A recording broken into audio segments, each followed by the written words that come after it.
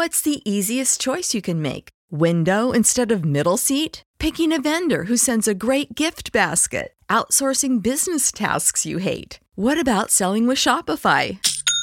Whether you're selling a little or a lot, Shopify helps you do your thing, however you cha-ching. Shopify is the global commerce platform that helps you sell at every stage of your business. From the launch your online shop stage to the first real-life store stage, all the way to the did we just hit a million orders stage. Shopify's there to help you grow. Whether you're selling scented soap or offering outdoor outfits, Shopify helps you sell. Wherever and whatever you're selling, Shopify's got you covered. Sign up for a $1 per month trial period at shopify.com/try. Go to shopify.com/try now to grow your business, no matter what stage you're in. Shopify.com/try. When you need mealtime inspiration, it's worth shopping Kroger, where you'll find over 30,000 mouth-watering choices that excite your inner foodie. And no matter what tasty choice you make, you'll enjoy our everyday low prices, plus extra ways to save, like digital coupons worth over $600 each week. You can also save up to $1 off per gallon at the pump with fuel points. More savings and more inspiring flavors make shopping Kroger worth it every time. Kroger, fresh for everyone. Fuel restrictions apply. Welcome to the 12th Man Rising podcast, part of the Fan-Sided Podcast Network. Here's your hosts, Lee Vowell and Todd Vandenberg.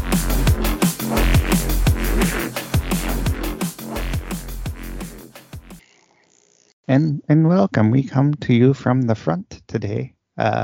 Lots of going on, lots of people around us. We will try to get through this. Todd is buzzing, literally. Yeah, I apologize for buzzing. This whole should be all sound effects. And I had what is that? What is that sound effect? First two cats I had, the from Friday the 13th. I would do that to the cats, and they would be really alarmed, and sometimes they would run, which is fun. Cats are so bizarre, man. Maybe they had seen the movie and they knew some guy in a hockey mask was coming. I don't know. That's right. Yeah, they are. We have a cat that has. I'm sure you know this. People listening may not know this, but cats can remember things up to 10 years. Yes. They're not dumb animals. They're not. But we had a cat that we took care of outside for a little bit of time, along with this other cat who ended up pregnant, not by the other cat. She was already pregnant. And a friend Camille, who does the "you're the worst" thing at the end, she works for Happy Paws, and she ended up fostering the mom cat, and then she had 3 kittens, and she gave the 3 kittens away to her father, and she still has the mom cat, and that's been like a year and a half, 2 years ago, probably something like that. Mm-hmm. And so the other cat, the orange cat, he ended up being taken in, I think, by this. Well, I know he did, but these people who live. This girl lives kind of 2 doors down across the street. Kind of strange person. She's young but reclusive. Has all these animals. Her house must not smell that great. But just kind of, I don't know what's going on. But anyway, so we would see them in the window when we passed by, driving by or whatever. So, they're Scampers, because we always give them names Scampers. So anyway, Scampers ends up like earlier this week just at the house. It's like, what is he out? But he clearly remembered us, because he goes on the back porch and like sits like he owns the house. He'll sit on the rocker that we have on the back porch, and he comes over and feeds it and meows for food, like he never left 2 years ago. But it's just like, why did this lady let him out? It's like, so he's like Jaron Reed, like he remembers where he was, and he came back home. And funny that you say that, because Scampers. That would be an awesome nickname for Jaron Reed. Let's call him Scampers. Yeah. Well, it's funny you say that, because I remember 2 years ago when he was negotiating for more food, and then he decided to say, no, it's not enough. I'm going to go somewhere else. So makes sense. Maybe he is Jaron Reed. We only see those people on TV, and he's about the size of a player on TV, depending on how big your TV is. That's accurate. And I think Scampers, from now on, I'm just going to refer to Jaron Reed as Scampers, and maybe something will because it's so ridiculous. It would be an awesome nickname for him because he is one of the least scampering people I can think of. Yeah. Scampers. Ian Al Woods. Al Woods, definitely. Yeah, I'm sad Tony Siragusa. He passed away, right? Last year? Yeah. He is amping no more. Amp. All right, so we are here to talk Seahawks a little bit, and then we'll get into the Rob Gordons this week, which are our... We're going to talk about Seahawks a little bit after we talk about... Well, because it's May, you know. Well, we mentioned Jaron Reed. We've got our quota, and that's true. We did mention the Seahawks, so there you go. We're done. Okay. Rob Gordons are this week, Todd. What are our Rob Gordons? I'd actually take the whole show. Anyway, yes, Seahawks. Our Rob Gordons this week, Todd, are... Oh, you really want the Rob Gordons this week? Yes, Rob Gordons this week. I mean, we're not going to do them now. We're just going to say what they are to tease the listener, to tease me, who has drunkenly forgotten what the Rob Gordons are. And when I'm going back to listen to the podcast, boom. Top 5 favorite television shows of all time, except we had so many that we had to make it our top 10. Because, as Lee appropriately said, we would have so many honorable mentions. Because the last time we did this, which was a few years ago, I think it was actually, in celebration of the signing of the Emancipation Proclamation when we last did this, that we had so many honorable mentions. It's like, okay. And as Lee wisely said, Lee is the other guy in the podcast, in case you missed that part. Hi, Lee. Hey. By the way, my beverage is 10.5% alcohol by volume, in case you couldn't figure that out already. Oh, that's what ABV stands for. I can think of something else it stands for, but that's only appropriate for the Nicky X happy hour. And who's the brewer? The brewer? The brewer is Hop Butcher to the World. That's not Hop Butcher, but a Hop Butcher to the World, a Chicago brewer, and this is called Minted. It is a holiday imperial stout brewed with chocolate and Frango mint oil. It's Frango. Some Frango Harris maybe. That's fun. This is a pretty good beverage. Well, I enjoy it. I like it. Mine is Boulevard Brewing, it's called Maple Wood, which is so good. That looks so good. It's a stout, definitely a stout. I mean, this thing is black, but it is what it is. It's made with maple syrup, and it's got a sweetness. It's not overly sweet. It's not like a fruited drink or anything, but it's definitely a stout with some sweetness to it, and it's 12.5 ABV. Woo! This is gonna be a good show. Yeah. Anyway, You're like, my favorite TV show is Raiders of the Lost Ark. That's how it'll be at the end. That's how it is already. What are you talking about at the end? That's true. Yes. Anyway, Seahawks. So Seahawks. So we'll start with the rookie offensive lineman stuff, and then we'll get with the Ring of Honor. All 15 members are here. But anyway, so the rookie, your guy Olu from Michigan, who seems to be heading towards. I mean, if I'm the Seahawks, if I'm the Seahawks, week 1, I'm still probably starting Evan Brown because. I don't know, man. Tell me if I'm wrong. So here's the issue. Like offensive line, you need, probably am, cohesion, right? So you got to have the same players playing the same spots. So you build up that cohesion, communication, things like that.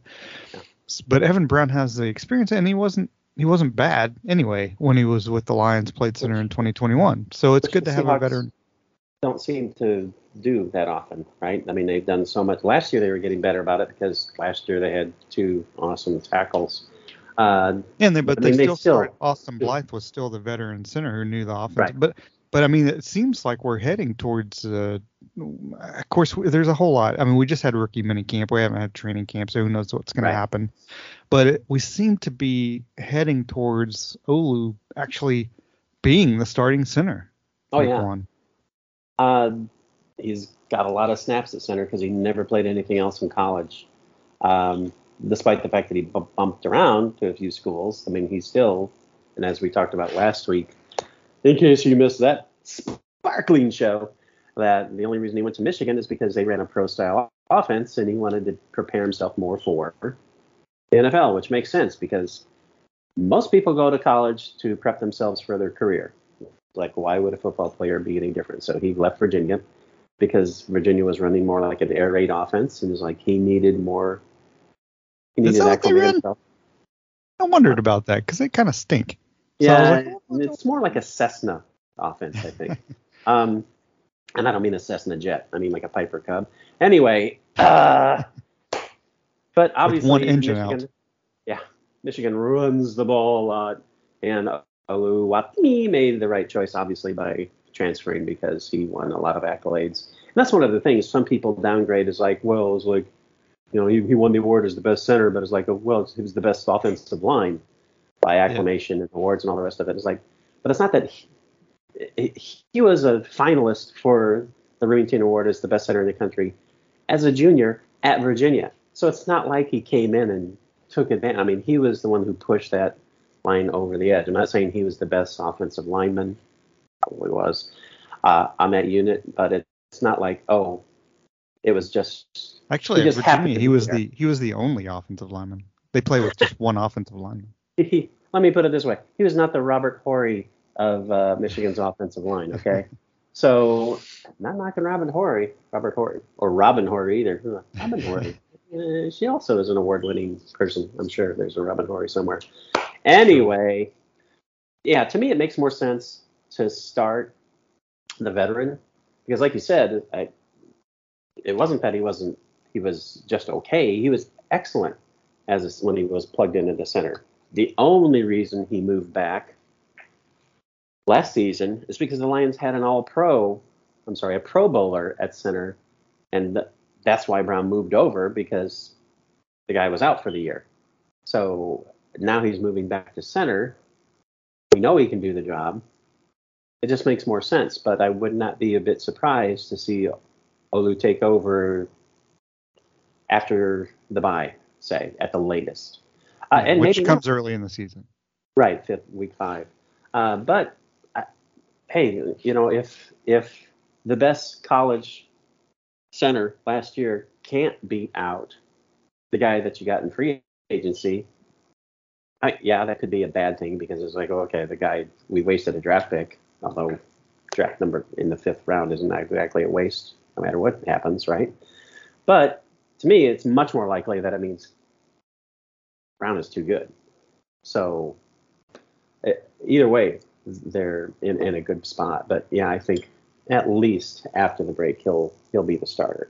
And it's funny because there are a lot of articles out, and I'm not knocking people for writing articles, but just the concept is like, oh, he's competing. He's expected to compete. It's like everybody is expected to compete. Right. Have you missed that somehow on the Seahawks? It's like, did you miss how a 7th round pick wound up beating their starting running back? Yes, right. Everybody competes. I mean, literally no job is safe, and that's how it's supposed to be. That's how it's supposed to be, yeah. Exactly, you know, for any team, everywhere. Exactly. You know, once you prove yourself, it's not like they're looking over their shoulder. No, I've never heard any player on the Seahawks, you know, say that, oh man, I just felt like, you know, my job was never safe. No one ever takes it that way. It's always, everything I've ever read is the statement is like they feel pushed in the right way to excel. You know, that's right. What it's all. How many times did Geno said that? You know, from Drew Lock. Not, right. You know, and that's how it's supposed to be. So, of course, their 5th round draft pick is expected to compete. No kidding. Of course he is, man. I mean, it's just kind of crazy. Yeah, and he's definitely a smart guy. I mean, he played. Yeah. Went to Virginia, and then he went to Michigan. Those are 2 schools you don't do well at academically if you're not smart person. Right. You're not going to get into either one of those schools. And he got into the Air Force Academy at the very beginning. It's like the 3 schools he's been to. None of them are. You know, you're not getting in there with like, you know, I took a lot of shop classes, right. And you know, I had a 2.0 GPA. Like, and that's not happening. Right. And for those people who are tradesmen and skilled craftsmen, I'm not knocking those. Oh yeah, of course. careers, absolutely. Because it's like you kind of need those people, because otherwise society falls apart. Just talking about to paraphrase the academic side. Max Fisher, Harvard was his fallback. So. Why isn't that a TV show? Probably because they would ruin it. Anyway. Yep. And then these guys are going to compete for sure. Yeah, and then you've got Bradford, who's the right guard, who, again, he's big enough to play right away too. And I mean, it's no offense to Phil Haynes, he's actually been decent, as we've talked about before, but it's not like he's a 10-time All-Pro. Bradford could. The only concern I would have, talent outweighs everything, right? And especially talent and production efficiency along the offensive line, not missing alignments and things like that, obviously. But you'd have 2 second-year tackles. You'd have Damian Lewis, who's the DJ Dallas of the offensive line in this situation, where he's in his 4th year, but he's the old man. And then you would have a rookie center and a rookie right guard, which is great in time, but you do worry, like, okay, they're going to make some mistakes because 2 of them are rookies, 2 of them tackles, are still learning to some degree. It only takes 2 or 3 losses to kind of doom the season, early on. Unexpected lot, like they should beat the Rams, right? The Rams are always tough, but they should beat the Rams. They could lose that game if they, of course they could. And that's a game you can't really lose, because they play a tough schedule. NFC is not the AFC. Awful. Yeah, the Rams were awful last year, and the Seahawks barely pulled out that last win of the season. Right. So, because you can only contain Baker Mayfield. You can't really stop him. The good thing about the schedule and the relative inexperience of all the rookies, the obvious inexperience of all the rookies, because by definition they don't have experience, is that the murderer's row part of the schedule is late in the season. Thankfully they're not opening with that stretch where they play. What you think about that? Twice in that would be awful. 3 weeks or twice in a month. But I mean, twice in 3 weeks. Yeah, that's what I thought. And it's just, that would be a bad situation. So at that point, these guys are going to have 9-10 games experience under their belt. That's a huge difference. Huge difference. Those were supposed to be the first 4 games originally as the schedule leaked out. And then after that, they were supposed to play the 85 Bears and the 89 49ers. A lot of people didn't know that. Yeah, that would be a tough schedule. Yeah, I would think that would put your strength of schedule like at least in the top half of the league. Yeah, I mean, yeah, of course. It's maybe 16th. Maybe 16th. 16th. So I put out an article this last week, whenever you're listening to this 5 years ago, about the next 4 Seahawks that should be inducted into the Ring of Honor. And I didn't have Pete Carroll and John Schneider on there because they will be, I mean, they're a coach and a general manager. They don't have any general managers here at the Ring of Honor, although Schneider definitely should be the first. And Carroll will get there. But players, they might get in a little bit faster. So the 4 I had, and this was not saying no other players out there should not be in the Ring of Honor. Yeah. I didn't have Marshawn Lynch, who should be in the Ring of Honor. But I didn't have him on there more so just because he went from the Bills to the Seahawks, great with the Seahawks, then went to the Raiders. So it was kind of like, it was what it was. He's going to make the Ring of Honor, and he should make the Ring of Honor. I think that's the biggest feedback in the comments that people have said, what about Beast Mode? Well, I didn't say he wasn't. But to me, there's no point in mentioning it, because to me, he's obvious. Yeah, well, the other 4 I have. Why bring up someone that's of course, Beast Mode. Yeah, but I mean, these are the next 4. So I had Doug Baldwin, who I don't, people were like, why is he not already in there? It's because the Seahawks, they don't rush anything. Right. But it is shocking that he's not in there already, right? But right. Yeah, it hasn't been that long since he retired. Right. Well, you have to be a priest, then a cardinal, and then pope. It takes time to do. So anyway, I have Doug Baldwin, Richard Sherman, Cam Chancellor, and some other guy. So some other guy. Tyler Ott. Okay, it was Tyler Ott. No, anyway, but one of the people. You're really not going to say who the other guy is? I did. It was Tyler Ott. Okay. Tyler Ott. There you go. Yeah. No, it was that guy. A certain player who's still with the Seahawks. That was the thing that. No. Just admit it. It's Lee Vowell. Yep. Well, how am I not in already? Seriously, that's what I'm wondering. No, it was funny. One of the so it was Bobby Wagner. So I said, and my point really in the whole little bit about him was, okay. I even started off by saying, okay, I'm cheating a bit with this one, but whenever he decides to hang him up, the next year he should be in the Ring of Honor.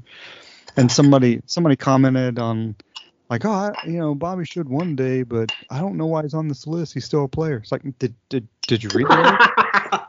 And then, I've got several of those. It's like, it's cool that people are reading it. I appreciate them reading it. But there was one comment who said, reading it. one comment, the guy clearly wrote or read the article, but he said, the list is okay, but the writer clearly forgot that one of the 15 members of the Ring of Honor isn't a former announcer. Because I say in, I don't know, paragraph 3 or something about like non-player, non-owner. And in paragraph 1, okay, it says the group includes 2 head coaches, 1 owner, 1 announcer, and 11 players. It's like, I say it right there. That's the second sentence. Yeah. It's like, anyway, yeah. So. Yeah, being that I teach reading, I totally understand how people will miss things like that. It's sad that they'll miss it and then make a comment about it and basically show out their own inability to comprehend what they're reading. I get that you would miss it, but to actually take the time to comment about something and call someone out for a mistake that's not a mistake, that's your own error. Right. Well done. Well done, bozo. It's like plus that's what you got out of the article. But somebody said, quote, "This is ridiculous. Marshawn changed the culture and belief of this team before any of the 4 you mentioned." And I'm like, What? What? Yeah, Marshawn changed the culture before Cam and Richard Sherman? What? Well, I guess he was technically on the team before that because it was part of the wild card. So yes, he helped change but again, you can't. You can't have Cam and Richard. You can't. Yeah. If there'd been no Cam and Richard or Earl, who I didn't have on the list either for lots of reasons. Yeah. Right. Marshawn would have been still a great running back, but they wouldn't have won half their games. Exactly. And literally, they might not have won. Well, hell, they didn't win half their games that wild card season. Literally. Right. Oh, Jesus. There was a lot of Max Strong. I'm not making that up. No, I can see that eventually. Not before the 4 guys that you mentioned. But Max Strong, I totally get that. But again, it's one of those things. It's like, okay, these are my 4 choices. I'm not saying all the other players in Seahawks history or all the other individuals who've had anything to do with the Seahawks don't belong, as you pointed out. Right. I even said Russell should make it eventually. And of course, Russell should make it. Yeah. Here, but should Earl Thomas make it? What do you picture? Like 20 years from now, do you think that they should not? Will they? But do you think they should put in Earl Thomas? Like literally 20 years from now. It depends on. To me, it gets complicated with Thomas because of. Yeah, he's a phenomenal player, right? But not only the flipping off the sidelines just a few weeks before Paul Allen passes away, right? But it's more also off the field issues that he's had, and that kind of like, that can color like if you get into like the Hall of Fame, right? Of course. In general, so it should also color whether you get into the Ring of Honor. Baldwin was a great player on the field, but one of the reasons he should be in the Ring of Honor is because of the stuff he does off the field. He's a better human being, as we've talked about several Seahawks players than he was a player. And he was an amazing player. Absolutely amazing player. And I don't think anybody can look at what this guy has achieved and what he's doing now and say that, oh man, he's really a letdown. It's a shame. It's like it. By the time he's done, I wouldn't be surprised if his Seahawks career, other than like sports sites, would be like a footnote. Like you go to Wikipedia, it's like, oh, early on, he also played football in the NFL with the Seattle Seahawks. Right. Yeah, I mean, I literally just like Tyler Lockett's going to be. Just like Lockett. Yeah. Exactly. I think they're actually the same person, to be honest. They might be the same. I don't think they're quite the same person. I mean, I think Doug just shaved his head and and decided to smile more. That's right. Somebody said Baldwin, he's not even the best 89 in the history of the team. I'm like, okay. Who cares? I'm not arguing 89s here. Yeah, like, seriously. Yeah, I don't know. But anyway, I mean, people have a right to their opinion, obviously, and that's the whole point, right? And yeah, Marshawn should make it, but at the same time, it's like I can kind of stand by. And I wanted to throw Bobby in there because it was like he came back to the team. And now, if you had written the article and said these are the last 4 people who should ever make the Ring of Honor, then people can have an argument. Oh, I'm writing that article, and that's going to include Thomas and Russell Wilson. And Deshaun Shedd, and Tyler Rod, of course. Excuse me. Rick Mirer. Yeah, go ahead. Write that article. I wonder if you look at any comments. It's like Rick Mirer definitely believes she not only Ring of Honor, he should be in the Hall of Fame. That's right. Actually, Mirer's. It should be Dan McGuire. Maybe that's what I should go with instead of. Quite true. Quite true. Myra had his time. Brian Bosworth will be in there. So. Don't know. So we have to throw in a couple of things before we get to the Rob Gordons. This is an abbreviated show. It's only lasting 4 hours today. Yeah, so sure. We had the passing of Jim Brown. Jim Brown is talk about a guy, not even a football player, obviously, but as a human being. Definitely, maybe doesn't make it right, but not a person of his time. I mean, it's weird because you want to like the guy a lot, but he had issues. Yeah. And the greatest football player ever, possibly. I mean, that argument could be made, right? Definitely could be made. Quite possibly. He's no Galt Sayers, but very complicated. Complex person for sure. The female abuse issues. But then again, and I'm not dismissing that, but you have to balance that with all the activist work, the civil rights work, which he did for decades. Hell, he saved the world from Martians.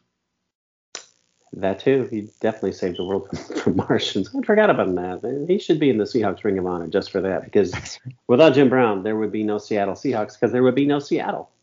That's right. It's a very complicated situation with him. He's the last of the Miami Four. The One Night in Miami. Yeah. Very well done film, and it's 2 of them had passed already very quickly, sadly, and then. Ali was gone not much later than now. Jim Brown was the last one standing, which makes sense because, again, he basically killed off Martians. So. Right. I mean, even with the reach that they had, he kept the jab going. He did the right thing. He did. Boxed well. Mars Attacks, for people who, like me, can't remember, don't know what we're talking about. The movie Mars Attacks. For Jim people Brown. Like you who don't know what we're talking about. Well, I'm the only person who listens to the show. So it's like I have to remind myself, that's what it is. That is the most perfect encapsulation of the show ever. It's like, for people who don't know what we're talking about, and we're the ones doing the talking. Yeah, that exactly. Makes perfect sense. Yeah. We really don't know what we're talking. We just keep talking. So it sounds like we kind of know, but we don't really know. Yeah. Jim Brown will not be at the French Open this season. That's for sure. He will not. And neither will your guy. My guy. Ponce de Leon. My fifth favorite. I don't know why I went Ponce de Leon. I don't know where that came from, but it's my 4th favorite Spaniard. After Mario Soto.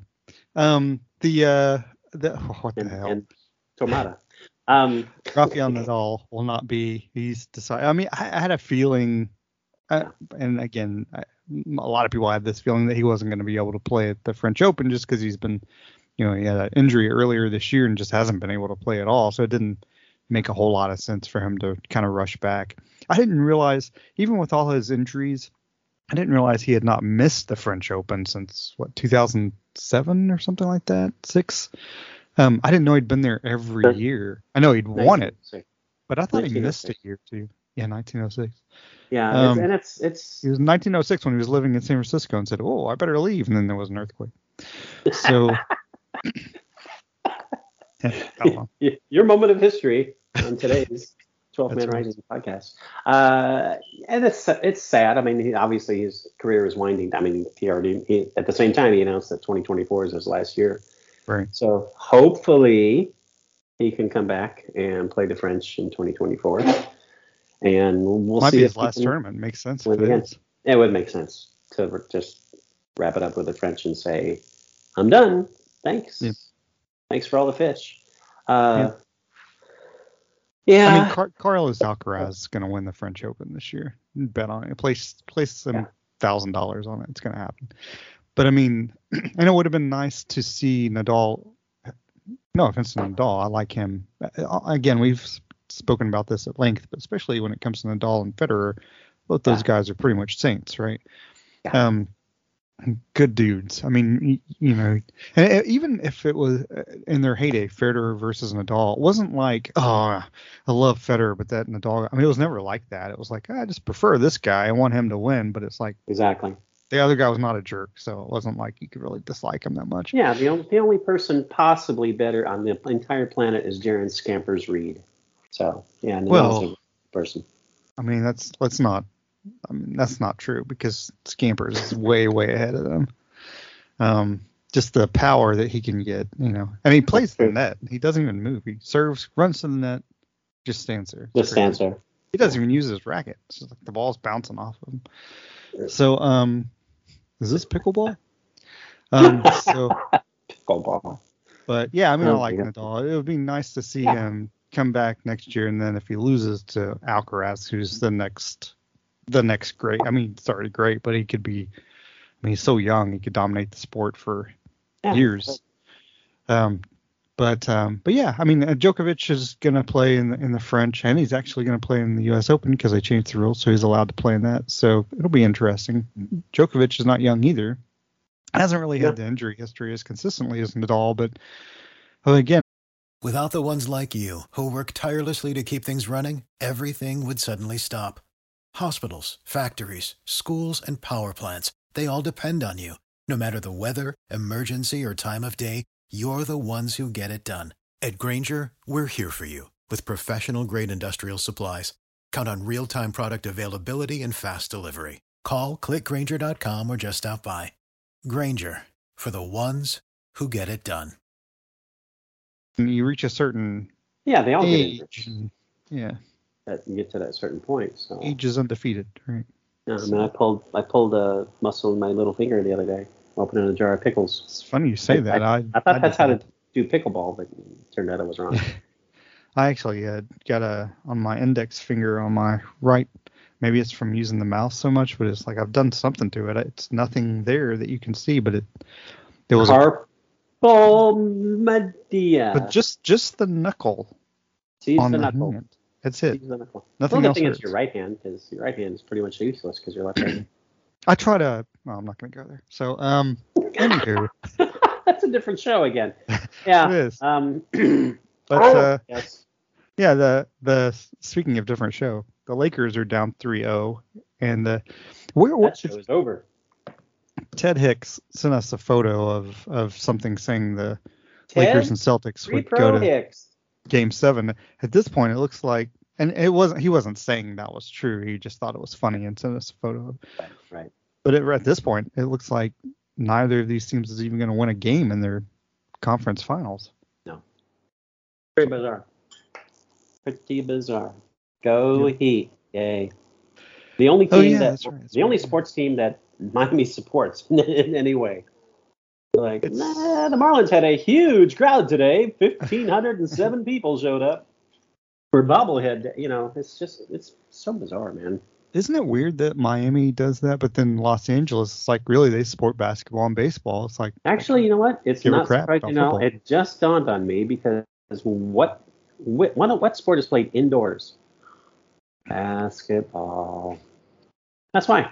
They don't want to sit out there in that freaking hot, humid crap, which is silly because they live in that hot, humid crap. But really, maybe that is part of it. Well, the Rays have the best stadium in baseball, and they hardly draw any fans. That's comical. That's inside. That's comical. It's because they don't really have a stadium. They have like a giant rat trap. With no air conditioning. Yeah.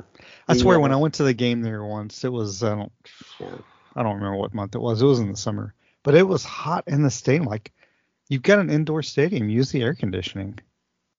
They probably did, and that's all they had. It's comical to me that someone is trying to get a major league team in Orlando. It's like, you do realize that sports teams in Florida don't draw, right? They don't.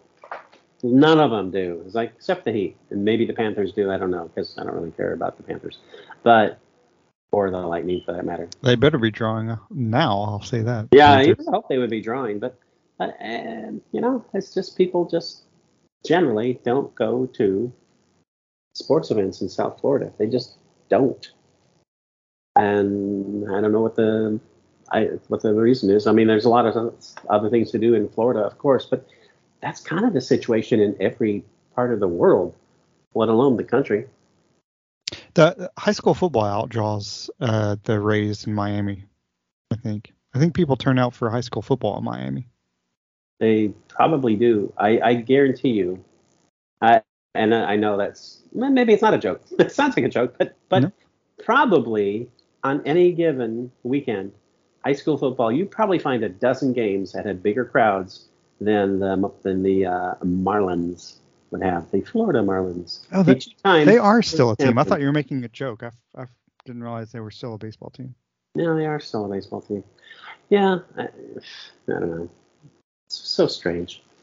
I'll be in Toronto soon, where they support their teams, and Leafs, who managed to not get swept, but they love the Leafs, even though they're almost like, apparently, I'm not that tied into it, that in tune, but apparently they're almost like at Cubs status, the lovable losers kind of thing, where they're super supportive, even though they haven't done anything in a long time. But that's if you support your team, that's what you do. And they still have more World Series wins in the last 100 years than the Cubs, right? That's true. They do. Someone's going to have to call in right now and tell me how the Miami Marlins are 24-22. Not that, but how they have a 24-22 record and they have a run differential of -52, which is one of the worst in baseball. That's pretty ridiculous. That doesn't make any sense. Timing is everything. And that's what she said. Anyway, we probably should jump. They either win 2-1 or they win 2-1 or they lose 10-2 or something. That's basically what it is. I'm sure it has to be what it is, really.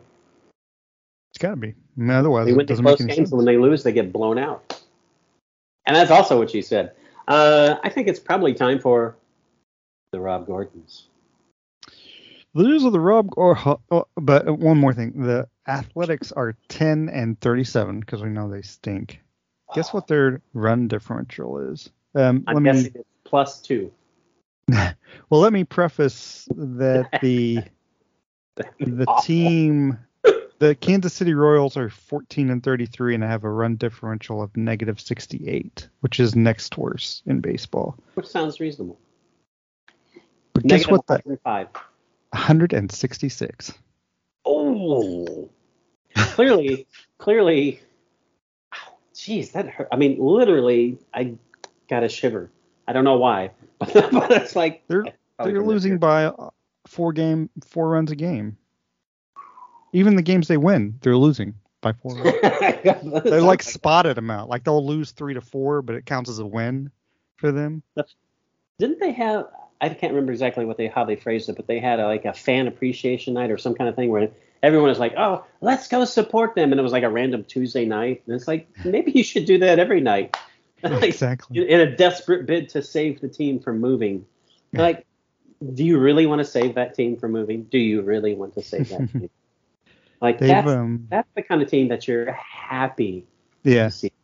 They don't want to save that. They've given up 342 runs, which is almost 90 worse than the next closest team. And they've scored 176 runs, which is second worst. Oh, the Marlins, who can't score, are the worst. Yeah. How many games have they played? What was it again? 47 combined. 47. So it's really almost 4 runs. How many? And 342. How many runs? If you just do their losses, it's almost 10 runs a loss. Jesus. It sounds ridiculous, but it's the A's. 7 runs a game. Wow. That is incredibly bad. You know what? They probably could use a left-handed reliever.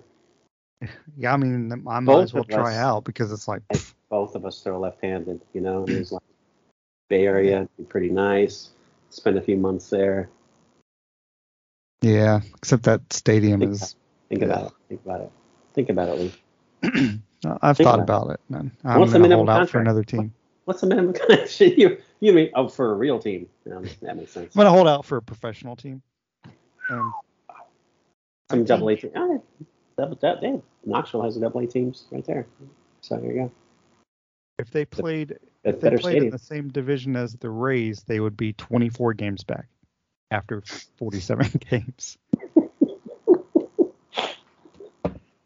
Oh my God. The new Cleveland Spiders. Woo! That's awesome. Probably even better than the Spiders are probably better.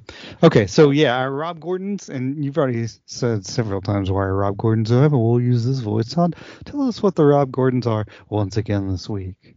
Our Rob Gordons are our 10 favorite TV series ever.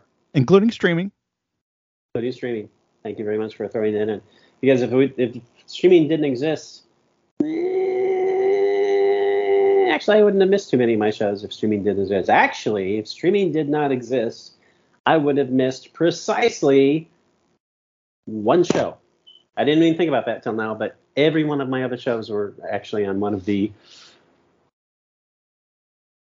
Well, with the exception of one, all the other shows were on one of the big 3. So even pre-Fox, for that matter. The big 3, really? Oh my gosh! So of that, I have 1, 2, 2. I have 2 in the big 3. Interesting. But they're not all streaming. Like one. Okay, so let's establish the fact that I'm infinitely older than Lee, which is why a lot of my choices. I almost had Dick Van Dyke on this. See, close to a little bit of precognition. Anyway, what is my number 10? Because you came up with the list. So my number 10. Hold on, can I do this? Let me do my honorable mentions. Just that. Oh my God, we're gonna be on until 2:00. Go ahead, sir. Oh no, 2:00 would be way too soon. Now, honorable mention, and these are just ones like I thought about, but Reservation Dogs, new season comes out in August, by the way.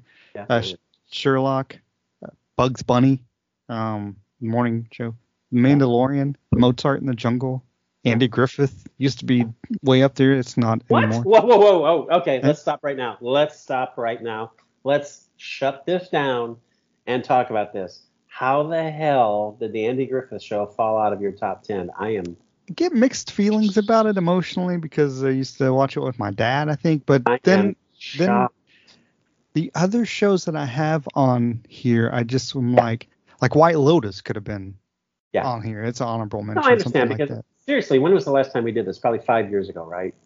And I don't think we even did streaming shows then. It was mostly just TV. And we just did 5. But Andy Griffith was in your top 5. Yeah, it was. Oh, yeah. Shocking. I think Andy Griffith might have been your number 2 or 3. I know it wasn't number 1. I think it was 3. Anyway, continue, sir, with your inexhaustible list of... that was it. That was Yeah. Since you did honorable mentions, bastard, I'll do a couple honorable mentions. I will do the Captain Kangaroo Show. Tough speaking of childhood. Yeah, I know, but still. And I will also throw in the CBS Children's Film Festival. And I'll talk more about that next week, so you'll have a reason to tune in because I tune in. Oh, my God. If that isn't a dated reference. Because I know you're not listening for Seahawks. So anyway, I'll talk more about that later. My number 10, and these are in order, unbelievably, is Law and Order. Not any of the Really? 1,000 offshoots, but Law and Order. And specifically, very specifically, the one with Lenny Briscoe. Huh. By far the best. I mean, I really enjoy the format. Always, I think, is a brilliant format. You know, it's like, oh, well, here's the people who arrest the people. Here's the people who make the scum go to jail. Just the fact that a lot of times the good guys don't win, I think, is a brilliant concept because in reality, the good guys don't always win, as we know. Sometimes the bad guys win because, after all, we suffered through 4 years of an asshole. But it was as much the play of the boy. This is going to be a long show, isn't it? the plotting and the character development and how the characters grew, and just to me, obviously, because it's on my list, the 10th greatest. Well, interesting. I did not know that. My 10th favorite TV series ever. So that's your number 10, huh? Ching. Let's see. You're number 10. I realize I have 2 Canadian shows on here. I'm not surprised. Even though I'm not the one that's. So number 10 for me is so I had Andy Griffith at number 10, and then somebody was like, well, what about blah? And I was like, yeah. Somebody at this point, also known as Felix. No, Dan Levy. And so number 10 for me, he was like, man, what about so number 10 for me is Schitt's Creek. I can't remember. Have you seen it or not seen it? Yes. Schitt's Creek is. Okay. Yeah, not on my list, but obviously makes perfect sense to be on anybody's top list or top 5 list. Yeah, really, so funny. It's funny, and it also has a heart to it, and it treats the characters with respect, and it's just so well written and well conceived. So, Schitt's Creek, number 10 for me. It's number 9. Number nine. You know, we should never again do a top 10 because I always do that. Both of us always do that. We always go into our John Lennon phase. Number 9 for me is the Andy Griffith Show. So you're number 9, sir. Number 9 for me and is... let me interrupt you for a moment. If you have to be explained, if we need to explain the reason why the Andy Griffith Show is in an honorable mention or in the top 10 or top 5 or the best TV show ever, is like, dude, just like, you can probably watch it on YouTube at this point. It's like, speaking of treating characters with, and now I'm doing what I said I wasn't going to do, treating characters with respect. Even the buffoon of the series, Don Knotts, one of the greatest comic actors ever. It is just brilliant. And the fact that Andy Griffith, who is extremely funny, played the straight man because he knew that was the world that would make the show work. Yeah, which they switched after the show actually started, right? That's how self-aware he was, specifically. Exactly. He was like, oh, we'll do no time for sergeants. And it's like, oh, nope, doesn't really work for this. Yep, exactly. Which was a brilliant movie. Oh, my God, No Time for Sergeants. Mm-hmm. I always forget about that when we do our favorite movies, but that's a brilliant movie. You're number 9, sir. I was going to say, so Andy Griffith, the whole thing's You know what? I don't just do an Andy Griffith podcast because the Seahawks thing isn't working. I'm glad it just was no Mayberry RFD. No, I think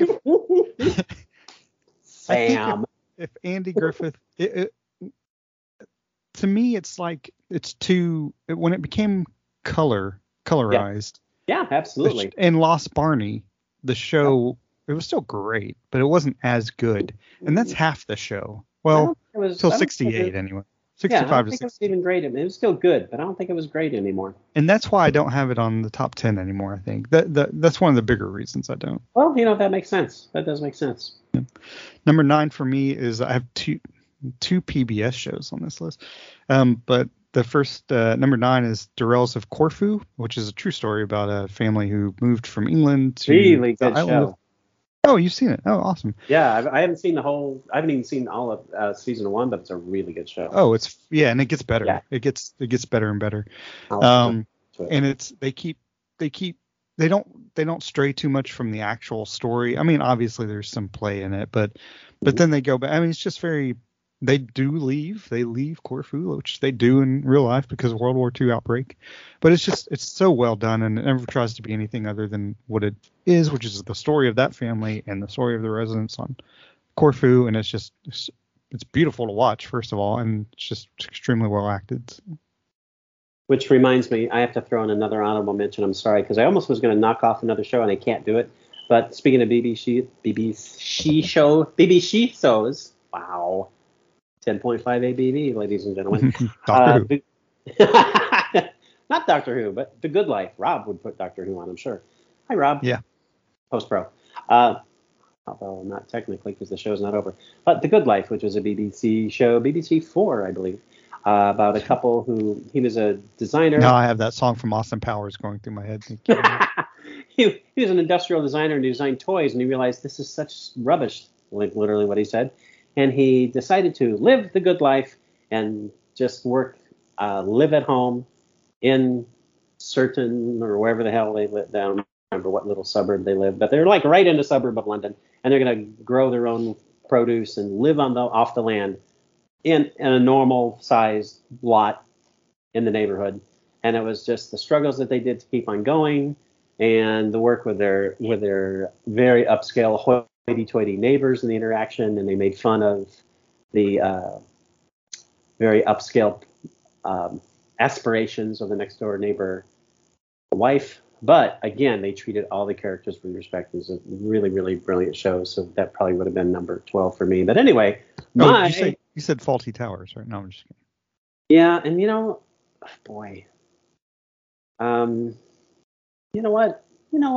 I actually am going to change one of mine. And now what has moved to my honorable mention is Late Night with David Letterman. Okay, so let me stop you there for a second. First of all, wrong. No. So I'm glad you brought that up, because I chose not to have Flying Circus on here. I don't have Johnny Carson on here. I wouldn't have Saturday Night Live anyway, but I didn't because there's not through narratives on those. But David Letterman is fantastic, and even his new thing that he does is phenomenal. His new thing might actually be better than. Yeah, because it's stuff he really wants to do, right? Right. So anyway, I wanted to just point that out. So if people are like, why don't you blah blah blah? Why don't you have Marshawn Lynch on this? It's like that's why. Yeah, I'm going to stay with Letterman. But Faulty Towers, again, I really struggled with, like, what do I do? Do I put it on? The only reason I wouldn't put Faulty Towers on, because it was such a short run. Oh, yeah. Which doesn't necessarily mean, in a like lot of ways, the British Office. Right. It's like it's brilliant. It's like every one of those episodes is absolutely brilliant, but it's hard to put up. I don't remember now if there were 16 or only 12, because it seems like the second season, which came 4 years later, was somewhat truncated. But every one of them is absolutely stunningly amazing. But I'm going to go with The Late Show with David Letterman, just because he basically did a late night talk show by not doing a late night talk show. It's like, this is how late night talk shows are done, so I'm going to do the opposite. Other than interviewing guests, right, everything else was different. So I mean, I thought that was just a brilliant show. Your number, what are we up to? 8. 8. We're only up to number 8. My number 8 is currently on, but in its last season, which is Barry on HBO. Have you seen Barry? Yeah, very good show. Hader, of course, came up with the idea of it, but I mean, each character is unique and well written. The story is extremely unique. especially since it's quote unquote a comedy, which I still am not like. Yeah, I'm not quite sure it's a comedy. I mean, but you see it listed like it's a comedy. I'm like, are they calling it a comedy because yeah, it has moments of never laugh out loud funny, but very sarcastic humor. Darkest comedies ever, if it's comedy. The only thing I can figure is it's made by comics, but it's not funny. I mean, it's not a comedy.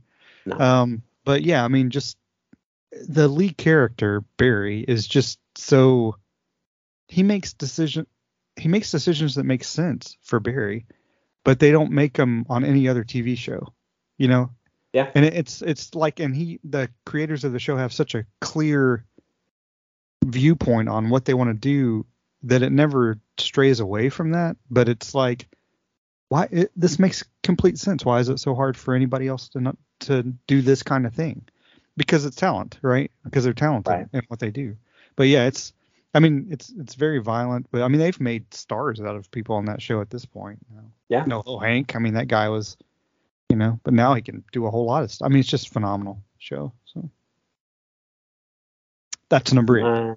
Back to number 7. 7 for me is, and you had mentioned it, the Bugs Bunny Show, which later became the Bugs Bunny Roadrunner Hour and became the Bugs Bunny Roadrunner Show, and it bounced back between ABC and CBS. And I didn't even remember, but when I was looking back to see when it first started, it was actually in prime time for the first couple of years. Oh, I didn't know that. I don't remember that at all. I only remember it on Saturday mornings. Started off as a BBC show. No, that's true. It could have been. Probably wouldn't have been surprising. And obviously it's well, maybe not obviously, but it's repackaged shorts, 6 to 7 minute cartoons that when you went to the movies back in the 30s and 40s, it was an event because they would have a cartoon. They would have a newsreel, and sometimes, which was how people watched the news because people didn't have TVs. They had TV that existed, but most people didn't have them. They would have a short, usually a comedy short, which was 15 to 20 minutes long, like a Three Stooges thing. And then finally, you would see the main picture. A lot of times there would be 2 features. So you went to the movies and you'd be there for 4 hours. And then you paid like $1 to go see all this stuff. But the Bugs Bunny Show brought all of these classic Warner Brothers cartoons back into the mainstream media, into culture. And this is how millions of Americans were introduced to things like opera. Yeah, that's true. What's opera, Doc? And, they played riffs on tons of popular themes. And you saw lots of Oscar-winning films. They were short films because they're 6 or 7 minutes long, but just brilliant achievement. And mainly, they're funny as hell. I mean, this is why kids waited until 10 o'clock to go out and play ball on Saturdays, because they were inside watching the Bugs Bunny Show. Yeah. Yeah. I mean, I watched it for an hour and a half every Saturday morning. Now it's like, it's kind of sad they don't really have that kind of stuff. I mean, maybe it's like, it's violence, but it's so silly. Well, mainly because it's drag shows, because Bugs Bunny appeared in drag probably 30 times, no exaggeration. Yeah, it's true. Elmer Fudd had the major hots for a different species in drag. Wrap your head around that, Republicans. Okay. Well, and then you had the skunk and the cat thing. That was just not so. You had the mixture of the mixture of the species. Yeah, and the fact that he was more than a little rapey. Yeah, kind of problematic. Anyway, you're. Well, 7. Oh my God. That Christopher Walken thing in Saturday Night Live has to partly be based on Pepe Le Pew. I mean, it's just. So number 7 for me is Ted Lasso, which again, if you haven't seen it, it's just like I saw an interview with Sudeikis. I mean, he did it fairly recently, but anyway, I've seen the same thing. But he came up with the character in 2015, not to really put it on TV. Wasn't really sure what he was going to do with it, and the character was completely opposite of Ted Lasso. I saw that. Just said, Trump was running for president at that time, and how people were reacting to him and the things he was saying. And he was like, "I have got small kids. I just don't want to put more negativity into the world." So this Ted Lasso, partly based on Pete Carroll type coach, right? Which is true. That's what he said. Yeah. And it's just it's so well written. Again, so well written. but there's just enough drama versus comedy and just truly heartfelt, we're better as humans for watching the show kind of stuff. Because you get that from extremely high level that you don't get from most other shows. So it's, anyway, Ted Lasso's number 7. See, we do bring things back to the Seahawks occasionally. Yeah, and I did see that article, and it's fascinating that he decided in his own way, whether it's a small way or a large way, to be a force for good. That's pretty awesome, and be entertaining at the same time. My number 6 is, speaking of precognition, the Dick Van Dyke Show. It's one of the first situation comedies that had a more realistic view of what marriage is like. I Love Lucy obviously predated it, and Honeymooners, but those are almost caricatures of relationships, where this is much more, well, other than one when he had nightmares and Laura came streaming out of the closet on like millions of walnuts, and you're laughing because anybody who's seen the Dick Van Dyke Show knows that episode. But it's also a really interesting look at behind the scenes of how television is made. Carl Reiner created the show, and it's based on his experiences as a writer for Your Show of Shows, which starred Sid Caesar. And Sid no Caesar writing talent at all on that. Yeah, no writing talent on that show at all. Oh my God. Woody Allen was a minor writer on that show. Yeah, I mean, just ridiculous. Like several of the best comedy writers ever on that show. But Sid Caesar apparently at times could be somewhat of a megalomaniac. He was a maniac, and he had a huge ego, and it was fueled by abuse of various substances, which Sid Caesar was very upfront about. And so the Alan Brady, who was the never seen until very late in the series star of the show that Rob wrote for, was based on Sid Caesar. So a lot of those situations were things similar, exaggerated of course, but similar to things that Carl Reiner had actually gone through. But it's famous for the fact of like two of the most attractive leads in TV history ever, and they both slept in single beds because you couldn't show them in the same bed on television back in the 60s, which that to me, that's one of the reasons. No idea Margot Robbie and Maria Sharapova were on that show. That's that would be an interesting show. I believe I'd watch that. But so that is my number. God, we're only on number 6. Yeah, that's my number 6. Yeah, number 6 for me is a show based on the VMAC. It's called Downton Abbey. But it's, it's you got the people, you got the coaches, and then you got the players. It's all there. No, people like it's not a remake, but it's a upstairs, downstairs, but done even better because it's uses some more modern plays on it, and it's just the family, so the acting's phenomenal, and it's soapy, right, to some degree, but nothing wrong with soap if it's done at an extremely high level, and that's what Downton Abbey is. Agreed.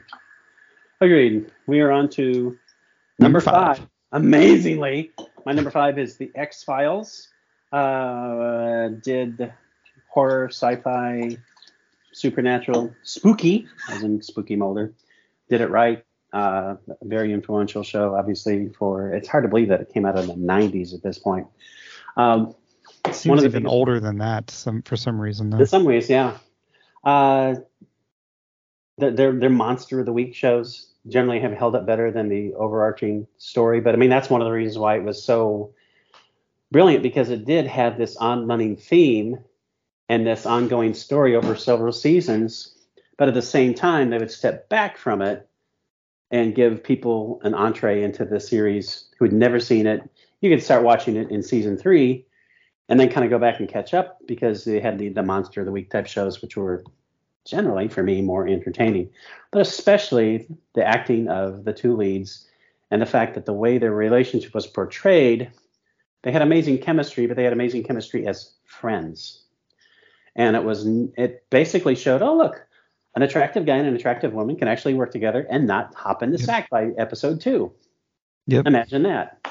to me, that's the best part of the show. I mean, I really love the show, but the fact that they established that, oh, look, people can work together and not have to, like, I don't know, get it on Right. immediately. That was awesome. Plus the fact that the character of Dana Skelly literally has inspired thousands of women to go into the sciences, because you can see that in social media. It's like, oh, I was inspired to do this because of you. And it's like, that's a pretty awesome thing to have that. Plus the fact that you don't see many aliens running around, and that's due to Mulder. So thank you, Spooky Mulder. And they do that with Ted Lasso to some degree too, because it would be so easy for a lot of shows to be like, oh, the coach and the owner end up sleeping together. It's like, nope, he's who he is. She's the owner, and there's never even a hint that they got to hook up. And that's partly what's like, oh, this makes this feel more real and therefore more hopeful. Exactly. Number 5 for me is MASH, which drama, humor. Shocking, it dropped to number 5. Shocking. Yeah. I mean, it was probably number 2 or 3 when we've done this before. I mean, number 1 has been number 1 for a long time. Yeah. But Same here. Gotcha. Yeah, but MASH, I mean, it's just like, again, even it started off as this kind of goofy thing, play off the movie, which is still funny. After season 4, it got less funny, moved more into an Alan Alda, nothing wrong with that, arc, but still the characters are so fleshed out and so well written, and you could balance, no show balanced humor and the horrors of war better than MASH, right? So, I don't think very few shows even have attempted to do that. And I mean, I've struggled not putting it on the list because of that. Because how many shows do you see that grow because their characters grow, and it makes perfect sense? I mean, the show lasted 3 times as long as the actual conflict it's based on, and it grew from an absurd comedy, almost not quite slapstick, but kind of a surreal comedy, into a very heartfelt drama with comic overtones at times, and that just generally doesn't happen. And it certainly doesn't happen where they pull it off. I mean, the only other show I can think of is Laverne and Shirley, The Squiggy Years. That's the only thing. So heartfelt, so down to earth, The Squiggy Years. Speaking of down to earth, my number 4, speaking of the BBC, is Monty Python's Flying Circus. Everything that came after. I mean, cultural icons, obviously, on both sides of the pond, came from this absolutely ridiculous show of Monty Python's Flying Circus. One of the reasons it's not my number 1 is the fact that they did one more season without Mr. Cleese. And it's not that he himself is irreplaceable, but they all were irreplaceable. And if you take any one of those 5 out, you're losing something. Right. And that last season without him just isn't quite the same. It's still one of the best shows ever, but with him, you can't do the Ministry of Silly Walks without John Cleese. And he hates that sketch because it's so physical, and he hates that. He hates doing it, which is hilarious because when that's the thing, and these are young gentlemen from Oxford and Cambridge, two of the greatest institutions of higher learning in the world. And they produced this absolutely absurd, maniacal comedy, which still, God, what is this? 60? We're going on almost 60 years later. Is one of the funniest things that you could ever hope to see. And the fact that they combine absolute absurd slapstick, a knight walking on with a fish and slapping somebody because the joke isn't funny, and doing Jeopardy type shows with philosophers, absolutely insane and brilliant show. I mean, it takes geniuses, and that's the thing. They were the writers too. They weren't just performers. They are the writers. And just the talent on the show is just absolutely stunning. So damn funny. It's funny you mentioned they are the writers, because the next 3 shows on my list up until number 1 are all people on the show that write for the show. Yeah. But number 4 for me is Seinfeld. Yeah. which probably has been number 2 or 3 at times. But just over the years, it's like, this show kind of at this point. Nothing wrong with Seinfeld, but the other shows. But Seinfeld is just, I mean, so well conceived. It's like, what happens? You mentioned Cleese. Like, what happens if you would replace one of those 4 characters on Seinfeld with someone else, or they weren't on the show? The structure falls apart, right? It's not the same show. Yeah. Which is one reason they stopped when they stopped, right? They were like, no, we all got other stuff to do. Not that anything would ever be better than Seinfeld, but at some point it runs an end. But Julia Louis-Dreyfus she actually had to ask for more lines when the show started off. Now you look at her and it's like, how was she not the star of the show? Well, because it was really, even though it was Jerry Seinfeld and, Larry David's show, it was a 4-piece, right? Yeah, absolutely an ensemble piece. A brilliant. And each of those characters just extremely unique. Yeah. And extremely well played and all hilarious. Yep. So. And very different characters, very, very different motivations, sensibilities, except for Kramer, who had no sensibilities whatsoever because he was barely human. Right. Yeah, it's a brilliant show. My number 3 is, speaking of ensemble pieces, is the American version of The Office. One of the rare examples to me of Americans taking a British series, the BBC version of The Office, and improving it. Did they? I mean, I'm not saying it's bad. I'm saying, but did they? Because it was still Gervais and Merchant. It was almost like they were like, okay, when this show starts, we'll just do this. Mm-hmm. So it was like they kind of helped it, Oh, they yeah, kind of definitely. created it to an American version. Gervais even showed up on the show at one point, which was he did. Brilliant segment. It's so funny. And some of the people they thought of hiring, I know I'm bogeying your because I love that show too. It could have easily been on my list, but some of the people they had, like Bob Odenkirk. He was one of the people. He shows up later on too, but he was one of the people they had originally, possibly for Michael. It's just like, how different would that have been? Steve Carell is so perfect. Yeah, exactly. And Steve Carell is obvious to me. The show rarely, because most shows don't have 2 hearts. This show has 2 hearts. And Steve Carell, because they took the character, Ricky Gervais's character of the overbearing, obnoxious jerk office manager, and they gave him heart, which the British version didn't have. It didn't need it because that's not what that show was about. And that evolved over time. You see the first season of the American version of The Office, and Steve Carell isn't quite Michael Scott yet. He really becomes that character as the writers continued in season 2 and on. It makes him a very empathetic character, despite the fact that, it's so weird because in some ways you would do everything to work for that guy. And in other ways, you could not wait until 5 o'clock came around. And that's one of the reasons why it's brilliant. And to me, the other reason is the long-going romance of Jim and Pam, and how that was such a long, slow burn. And, I talked about it in the X-Files. It was like, oh, they work together. They don't have to immediately jump in the sack. It's like, well, the Office used that and eventually turned it into a relationship. But then it was a real relationship. That's right. They had troubles as they went along in their marriage, and they had difficulties, and they were all real. It's like, oh, I got to make a career change, but this means me moving away. And it's like, do you really? So there's 2 ongoing stories in The Office, and it's absolutely brilliant. And all the performers are amazing. Yeah, no talent in that show. Yeah, sadly, isn't it? It's funny that show is so, and again, it could have been on my list. It's so great that I can't watch James Spader in Pretty in Pink without thinking of The Office. I'm thinking he's Robert California in Pretty in Pink. He is Robert California and everything. That character is absolutely amazing.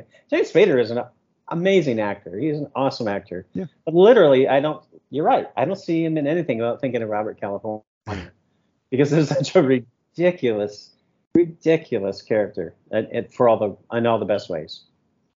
Your number 3, sir? My number 3 is the criticism that this show sometimes gets, even from fans of the show, is that they do the same thing over and over again. Well, they do it over and over again because they do it at a level nobody's ever been able to do before, which is partly they find the nuance in the shtick they've already done 11 years ago. But it's still like the characters seem to have grown at the same time. And it's like, oh, I remember. It's Letterkenny with Jared Keeso. I thought you would say South Park. No. South Park's actually. It could have been on this list too. Yeah, right? South Park actually is pretty damn good, right? But Letterkenny, yeah, it's just so it's pure comedy. I mean, you're not gonna get there's drama. Like, nope, there's no drama. But it's I've seen, it's funny because the same character, a lot of the same actors did 19-2, which is serious cop drama. And they're also in Letterkenny. So you see they can act, and they're also acting in this. But it's just the characters are so original that it's almost like, oh, that's probably who that person is. Nope, they're just acting. But it's just I mean, there's all of it's funny, but when they bring the Amish in, the Dick family, and it's just like how they just are not, they've got to have so many outtakes and just not be able to make it through most of those scenes because it's just so hilarious. I mean, it's goofy comedy, but it's also got a heart to it as well, because you know he's going to stand up for Katie, his sister. Wayne is going to stand up for Katie, his sister. And there's a whole different element to each part of this town. There's the Skids, and then there's the shirt tuckers. I mean, well, for instance, Tyler Johnson did the announcement of round 4 of the Seahawks, and I was just so excited. Oh, Tyler Johnson is doing the Seahawks pick. It was like my two worlds have collided. And it's just but at the end of the day, it's like they stick together, even though they differ. And they, kind of don't get along all that well sometimes. When the town is challenged, when Letterkenny has kind of got this challenge, they all stick together. I love that kind of community. And it's just such a well-written and funny show. Pure funny. Speaking of community, it's not on my list. Very funny show, but not on my list. My number 2, and I really struggled with going between whether this is my number 1 or my number 2, but I went with... Anyway, my number 2, pretty sure this is still on your list, is Mad Men. It's just brilliant. I mean, when it first started, I didn't watch it for the first 3 seasons it was on because I was thinking, a show about advertising on Madison Avenue in the 60s is like, who the hell would watch this crap? Like, oh, everybody should be watching this. That's what, because it's not about advertising at all. It's about the complexities of life. That's what it's about. Not to wax philosophical, but that's what it's about. And of course, it's led by, to me, the most interesting lead character in any series format ever is Don Draper.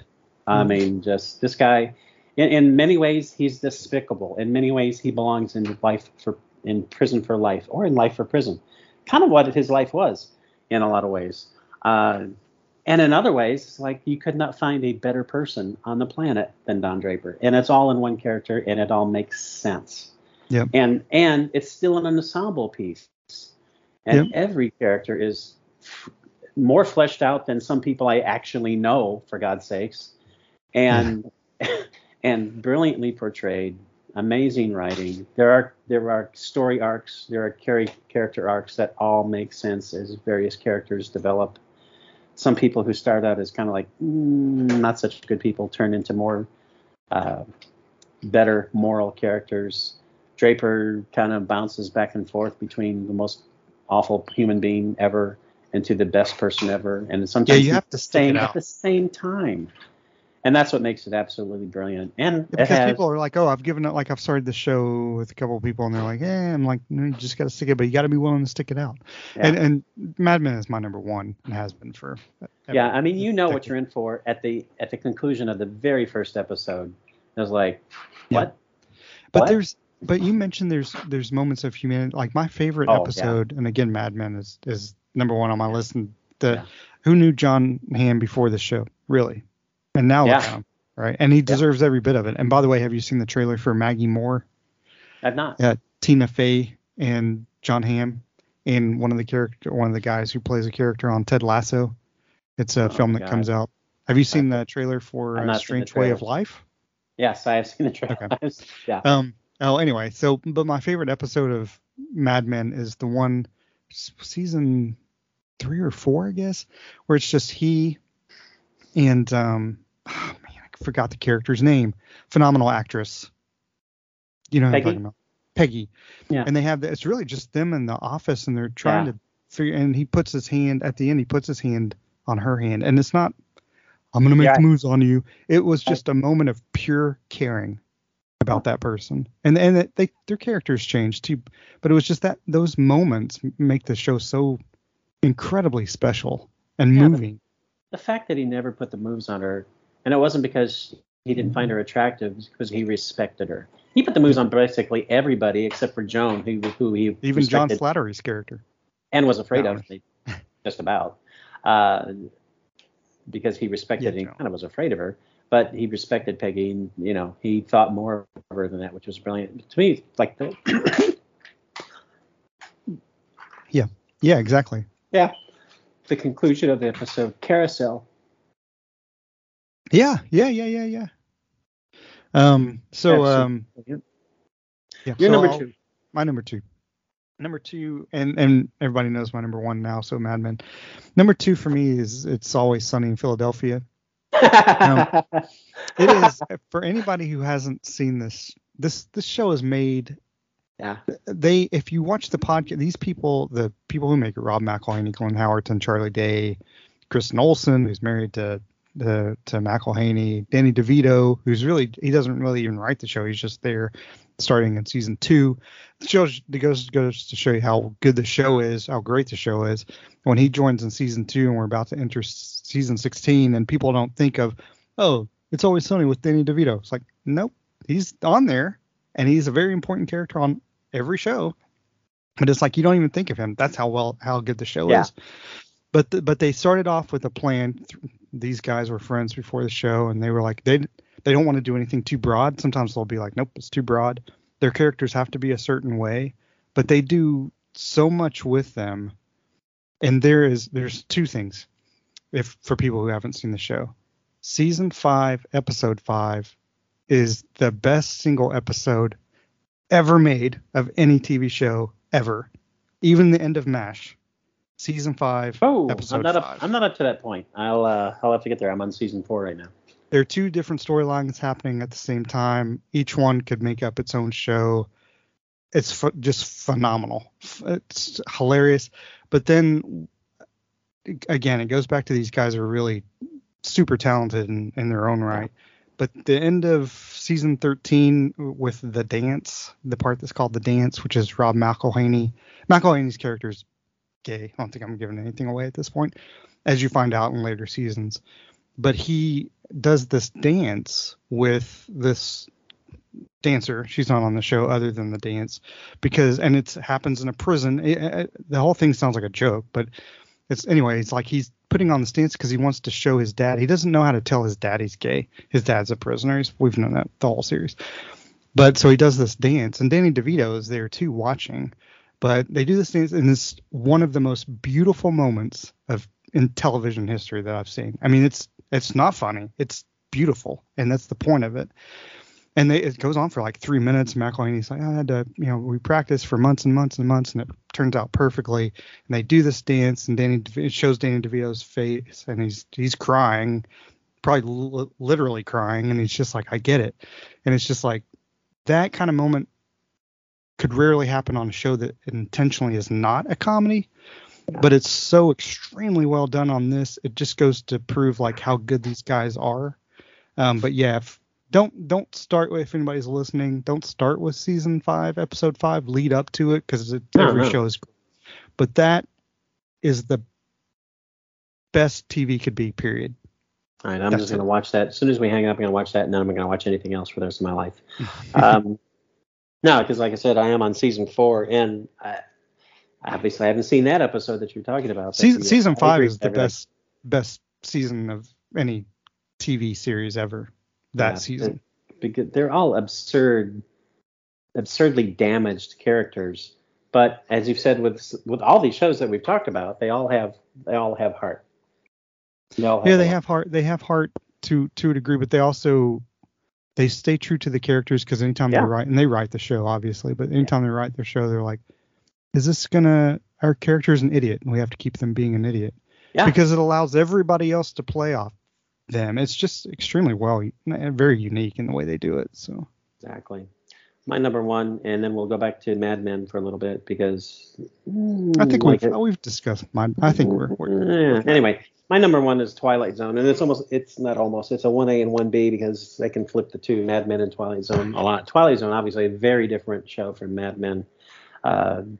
Actually started in the late 50s, and Twilight Zone, Rod Serling was an award-winning playwright, and teleplay a writer at that before he started Twilight Zone. He started Twilight Zone because he wanted to address social issues, and censorship in TV in the 50s would not allow him to do that.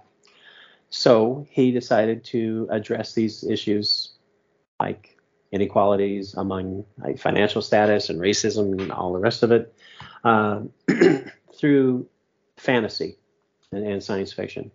So while the Twilight Zone definitely has all these issues, addresses all these issues, it's all in the context, it's all in the framework of science fiction and fantasy, because it's all make-believe, so the censors wouldn't care. If people were terrified of, there's rumors of aliens coming out, and there are no aliens, it's just people fear-mongering among themselves and hurting themselves, like the monsters are doing Maple Street, which is one of the But there's no aliens, and who's that guy on the wing?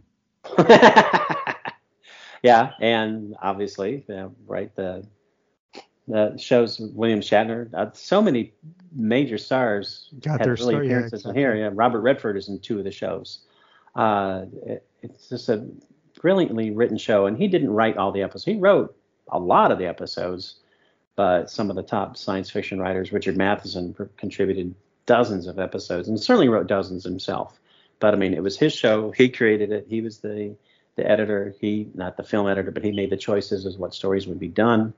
And again, there are some light comic episodes for sure. Burgess Meredith makes several appearances. There's one I think it's called Digby the Strong, where aliens give him different abilities just to see what he's going to do. And he's just kind of like a sad sack, dopey human, and they give him various amazing like mental abilities, and then he's like as strong as the Hulk, and just ridiculous things, and it's purely comic. And there's an episode, Time Enough at Last, where all he wants to do is get away and read and be able to read books. And there's an apocalyptic event, and he finally has time enough at last to read, and then there's a twist at the end. And of course, that's the Twilight Zone is famous for those twists at the end. It's been reincarnated at least 2, maybe 3 times. It's been copied dozens of times, including by Serling himself later with the Night Gallery. But nothing ever really matched. And there are some episodes that aren't like the best, for sure. But overall, the fact that it could switch from comedy to like the deepest heartfelt emotions, and often did that. Absolutely a brilliant show. It's like one of the most scared things I've ever had was when I was a kid and I watched one of the last episodes, The Bewitching Pool, where kids just dive down in their swimming pool and they come back up, but they're in like a little pool, a lagoon, and it's like a different world. And their parents can't find them, and their parents are like freaking out. And it was terrifying to me as a kid. I mean, but the kids actually got away from bickering, abusive parents and went on to a better life. So, I mean, it's a pretty complex show at many times. So absolutely brilliant show. And definitely, I mean, obviously, it took the other writers and directors and all the rest of it, and actors and et cetera. But it's like, if there was ever a show that was driven by one person, it's the Twilight Zone, because there's no about a third of TV that we have doesn't exist without Rod Serling in the Twilight Zone. Right. Yeah, it's funny. Just ending the show with this, but that actors who are so well known now got like Andy Griffith, Jack Nicholson. Yeah. Being on it. It's just crazy when it's Jack Nicholson. It's like, yeah. Anyway, that was fun. Next week we'll do the 10 through 100. So let's do the 10 worst, our 10 least favorite TV shows. You can't do the 10 worst TV shows because there aren't 10. There's like 1,000. Yeah, but, exactly. Yeah. That would be much faster. Like All My Children. Or 10.